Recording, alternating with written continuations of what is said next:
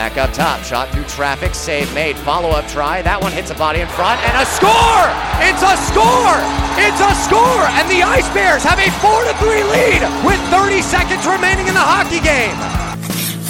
Oh, what a hit! Welcome to the SPHL in Knoxville. Comes in on the right side, through the right circle, taking it and fed across. They score! Oh, yes! And the Ice Bears win 3-2 in overtime.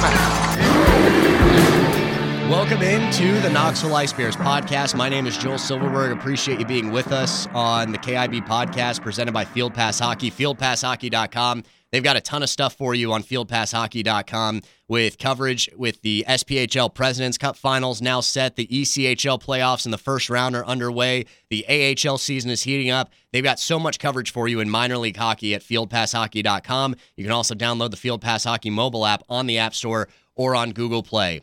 We are going to have a first-time champion in the President's Cup Finals. The Roanoke Railyard Dogs and the Peoria Rivermen, one of those two teams is going to be the President's Cup champion. It is going to be a best-of-5 series that begins on Thursday and Friday in Peoria, Monday and Tuesday of next week in Roanoke, and then Game 5, if needed, will be back in Peoria on next Thursday, May 5th.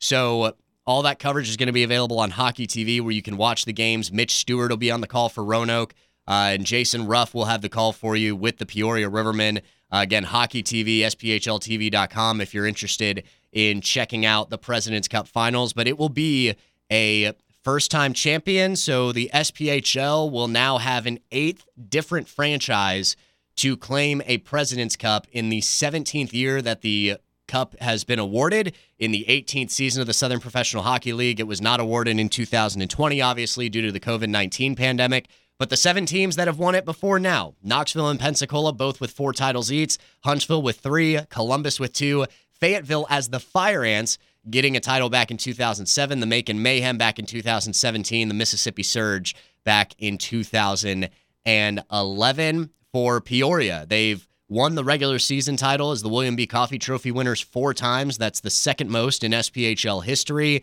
and have never won the President's Cup. They have made the finals 4 times now. They have lost the other 3 and have come close. They've been knocking on the door for a while. Will this be the year that Jean-Guy Trudel finally gets his first cup, or does Dan Bremner lead Roanoke to an improbable run? It would be really, really crazy when you look at the difference of these two paths. Peoria, they've had it relatively easy compared to their counterparts. Peoria was the 3 seed going into the President's Cup playoffs.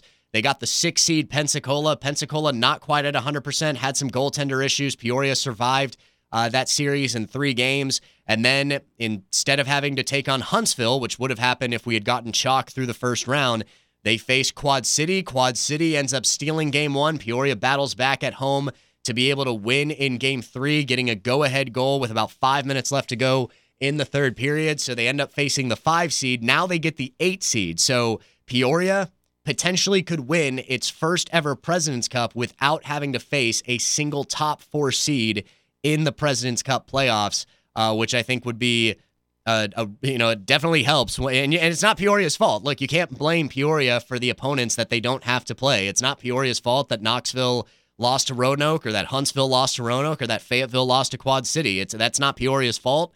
But sometimes the breaks go your way. When Knoxville won its last championship, the Ice Bears didn't have to face the first or the 3 seed. They were the 5 seed. They beat the 2 seed Columbus Cottonmouths. Pensacola and Peoria both lost their first round series, so Knoxville took care of business against the Mississippi River Kings, who were the 4 seed, or took care of business against the 4 seed Mississippi River Kings in the final after beating the 6 seed Louisiana Ice Gators in the semifinals. And so sometimes the breaks just go your way with how the playoff format works out. And in this case, Peoria, I'm sure they appreciate avoiding Knoxville and Huntsville, especially after they lost the last 3 games that they faced against either of those 2 teams. And granted, Peoria is not going to take Roanoke lightly. The last time they did that in a playoff series, it did not work out well for the Rivermen. And kind of a funny stat here, there have been 4 teams in the history of the Southern Professional Hockey League to win 40 games or more in the regular season. None of them have reached the finals, and 3 of them have lost in the first round, and 3 of them have been eliminated by Roanoke. Peoria won 40 games back in the 2019 season going into the playoffs there. Roanoke swept them in the first round in the challenge round after Peoria picked Roanoke to be their first round opponent. This year, 3 teams won 40 games or more. Knoxville lost in the first round to Roanoke. Huntsville lost in the second round to Roanoke.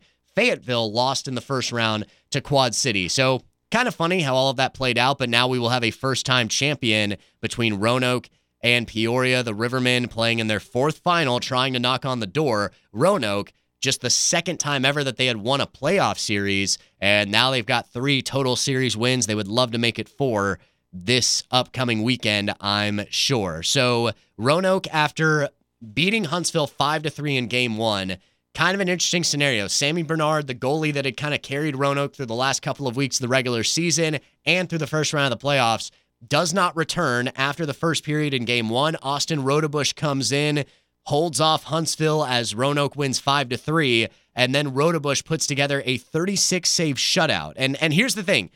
This was not Austin Rodebush's best season. He did not look nearly as good as he did a season ago with the Knoxville Ice Bears. Did not put up the numbers, struggled at times throughout the course of the season, but he had some big games and some big flashes, and you kind of knew that the potential was there. And when Sammy Bernard, who had done a lot of good things for Roanoke down the stretch, he goes down, and Rodebush comes in and has played 5 really solid periods of hockey for the Rail Yard Dogs, shuts down the Havoc, and has easily his best postseason performance of his career. Last year when he made his playoff debut for Knoxville, he gave up 4 goals on 11 shots and had to be pulled, and Peter DeSalvo came in and finished out the postseason in that series against Pensacola last year. But Rodebush came up with a monster performance, and now if you're Dan Bremner, depending on the status of Bernard, you at least have to feel good knowing that both of your goalies have given you big performances going into this final series against Peoria, because I don't know if you can necessarily expect the same goalie to go 5 games. Now, you might be able to, but you're playing on back-to-back days multiple times if the series goes more than 3 games. But we'll see how it all plays out. But maybe a blessing in disguise, so to speak, for Dan Bremner and his team, and we'll see how Roanoke is able to contend with Peoria. So mention Peoria's track to getting to the final. For Roanoke, it had to face the 1 seed. It then had to face the 2 seed. Now it has to face the 3 seed. So Roanoke is the second 8 seed all time to make the President's Cup final. Huntsville got there years ago and ended up losing. And now it can be the lowest seeded team to ever win the President's Cup championship. Columbus won it as a 5 seed back in the mid-2000s. Knoxville won it as the 5 seed back in 2015. So there has never been a team seeded lower than 5th to win the President's Cup championship. And now Roanoke has the opportunity to make a little bit of history. It would be an incredible run. And I said it on this podcast throughout the last several weeks. Roanoke was battling for that 5 seed back in early February. And it really goes to show the credit that Bremner deserves with the job that he's done with this team. Because when Roanoke lost 9 straight games in regulation through February and March, they weren't just losing close games. They were getting killed in some of these games that were getting away from them. They had a loss to Peoria by a score of 8-3. They just looked really, really bad at times. And you kind of wondered, okay, this team's beat up. They've had some call-ups. They got a bunch of guys back. They made a really solid, had a couple of solid transactions, getting Garrett Sargis back, bringing in CJ Valerian to help with the defense, and then getting Sammy Bernard after Knoxville released him. And obviously it can be frustrating because you look at former players like Sargis and Bernard and saying, hey, why weren't those guys playing for Knoxville? Why did we not get them back this year? And here's the thing. I think when you look at what Bernard did, he did some good things for Knoxville, but I also think you look at the body of work that Christian Stead and Jimmy Parita put together for the Ice Bears this year. I think a lot of coaches would have made the same decision, especially with both those guys coming back from stints in the ECHL, with Jimmy Parita was in the AHL with the Syracuse Crunch at one point in time.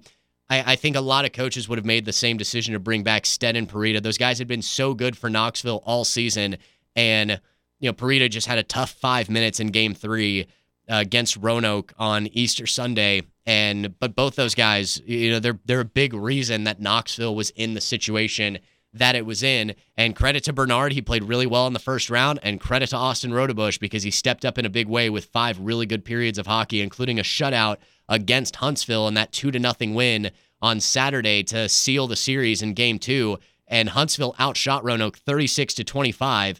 And you kind of look at Knoxville in their series with Roanoke. Obviously, a very long series, 3 tough games. Knoxville didn't have Stefan Brucato. They didn't have J.B. Baker for the first 2 games. They didn't have Rasmus Waxen-Engback. And then you look at Huntsville, they had their entire complement of guys. They got Carson Vance back from the ECHL. They got Bauer Nordecker back from the ECHL. They got Bear Gunjanov back from the ECHL. And then you add in Nolan Kaiser, Jacob Barber, Tyler Piacentini, Cy Nutkovich. They had guys that were really, really talented. They had this high-scoring offense, and we talked about Huntsville being a team that sometimes they only need 15 to 20 shots to beat you. Well, they had 36 against Roanoke, and it still wasn't enough. So you kind of look at Roanoke and see that they really put it together when it matters most, and it's tough in sports because that's kind of the way it goes sometimes. You can get away with having a really tough or really disappointing regular season, but if you put it together in April, if you put it together in the playoffs, that's all that matters. And so for Roanoke, they are going to the President's Cup Finals, and then Peoria, after nearly giving away the series to Pensacola in the first round, they lost Game 1 to Quad City in the semifinals and came back and got a game-winning goal with 5 minutes left to go in Game 3 to outlast Quad City 3-2. And so it's been a little bit more of Jack Barry having to be the part of what they were doing in net as well. And I think it goes to show what you have to like about both teams. Both teams feel like they can use either goalie. Jack Barry's had to relieve Eric Levine, and he was the guy in Game 3 for the Peoria Rivermen after Levine was the all-SPHL second-team selection. So it just goes to show how crazy this sort of situation can be. But Peoria and Roanoke are now heading to the President's Cup Finals in the SPHL. So a wild season, and just it's still not over yet. You've got a minimum of 3 games left to go. It's been a while since we've seen a best-of-5 series. I believe the last time that it was decided upon was Pensacola and Peoria back in the 2016 championship when former Ice Bear Josh Cousineau got the buzzer-beating goal in Game 3 to complete the sweep for the Ice Flyers to get them their 3rd President's Cup title. So just a wild scene, and now we've got a best-of-5 series to close out the SPHL President's Cup Finals. So somebody is getting their first ever title, and interesting to see how it will play out. So a shorter edition of the Knoxville Ice Bears podcast. Appreciate you tuning in. Really hope everybody's enjoyed the podcast this season. It was great seeing fans out at Union Place Bar and Grill for the fan event last Wednesday to kind of meet the players and get to say hello to everybody. I appreciate all the kind words everybody had to say about the broadcast this year.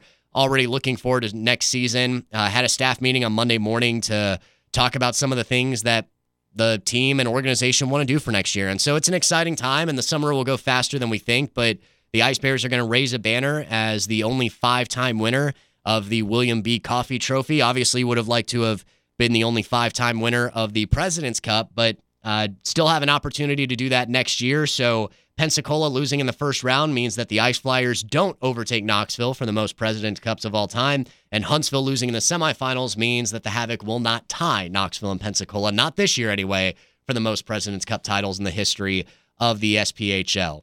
And again, I guess to recap some awards real quick, Alec Bear named the MVP of the league. And to show some significance with that, he had 80 points this season for Peoria. It's the first time any player has had an 80-point season in the SPHL since 3 different players did it back in the 2012 season. So Alec Bear, more than deserving of the SPHL's Most Valuable Player Award, the first 80-point season in a decade in the SPHL. Hunter Vorva put together the best single season by a goalie in Huntsville history. He is the goalie of the year. Marcel Godbout, the rookie of the year. No surprise there. He was the highest scoring rookie this season. So want to take some time to acknowledge those guys for the work that they did. And, best of luck to Godbout and Bear moving forward in the President's Cup final. We'll see how it plays out. It should be a lot of fun. But I appreciate you taking the time to listen to the Knoxville Ice Bears podcast presented by Field Pass Hockey. They've got it all for you. The SPHL, if you want to follow the President's Cup playoffs, the President's Cup finals between Peoria and Roanoke this upcoming weekend, you can do that there. You can also check out the ECHL playoffs. What's happening in the AHL? So much going on right now. in minor league hockey. Still a lot of hockey left to be played before we finally close the doors on the minor league hockey season, but all of that coverage is available for you on the Field Pass Hockey mobile app, available on the App Store and on Google Play. Thank you so much for listening to this edition of the Knoxville Ice Bears podcast presented by Field Pass Hockey.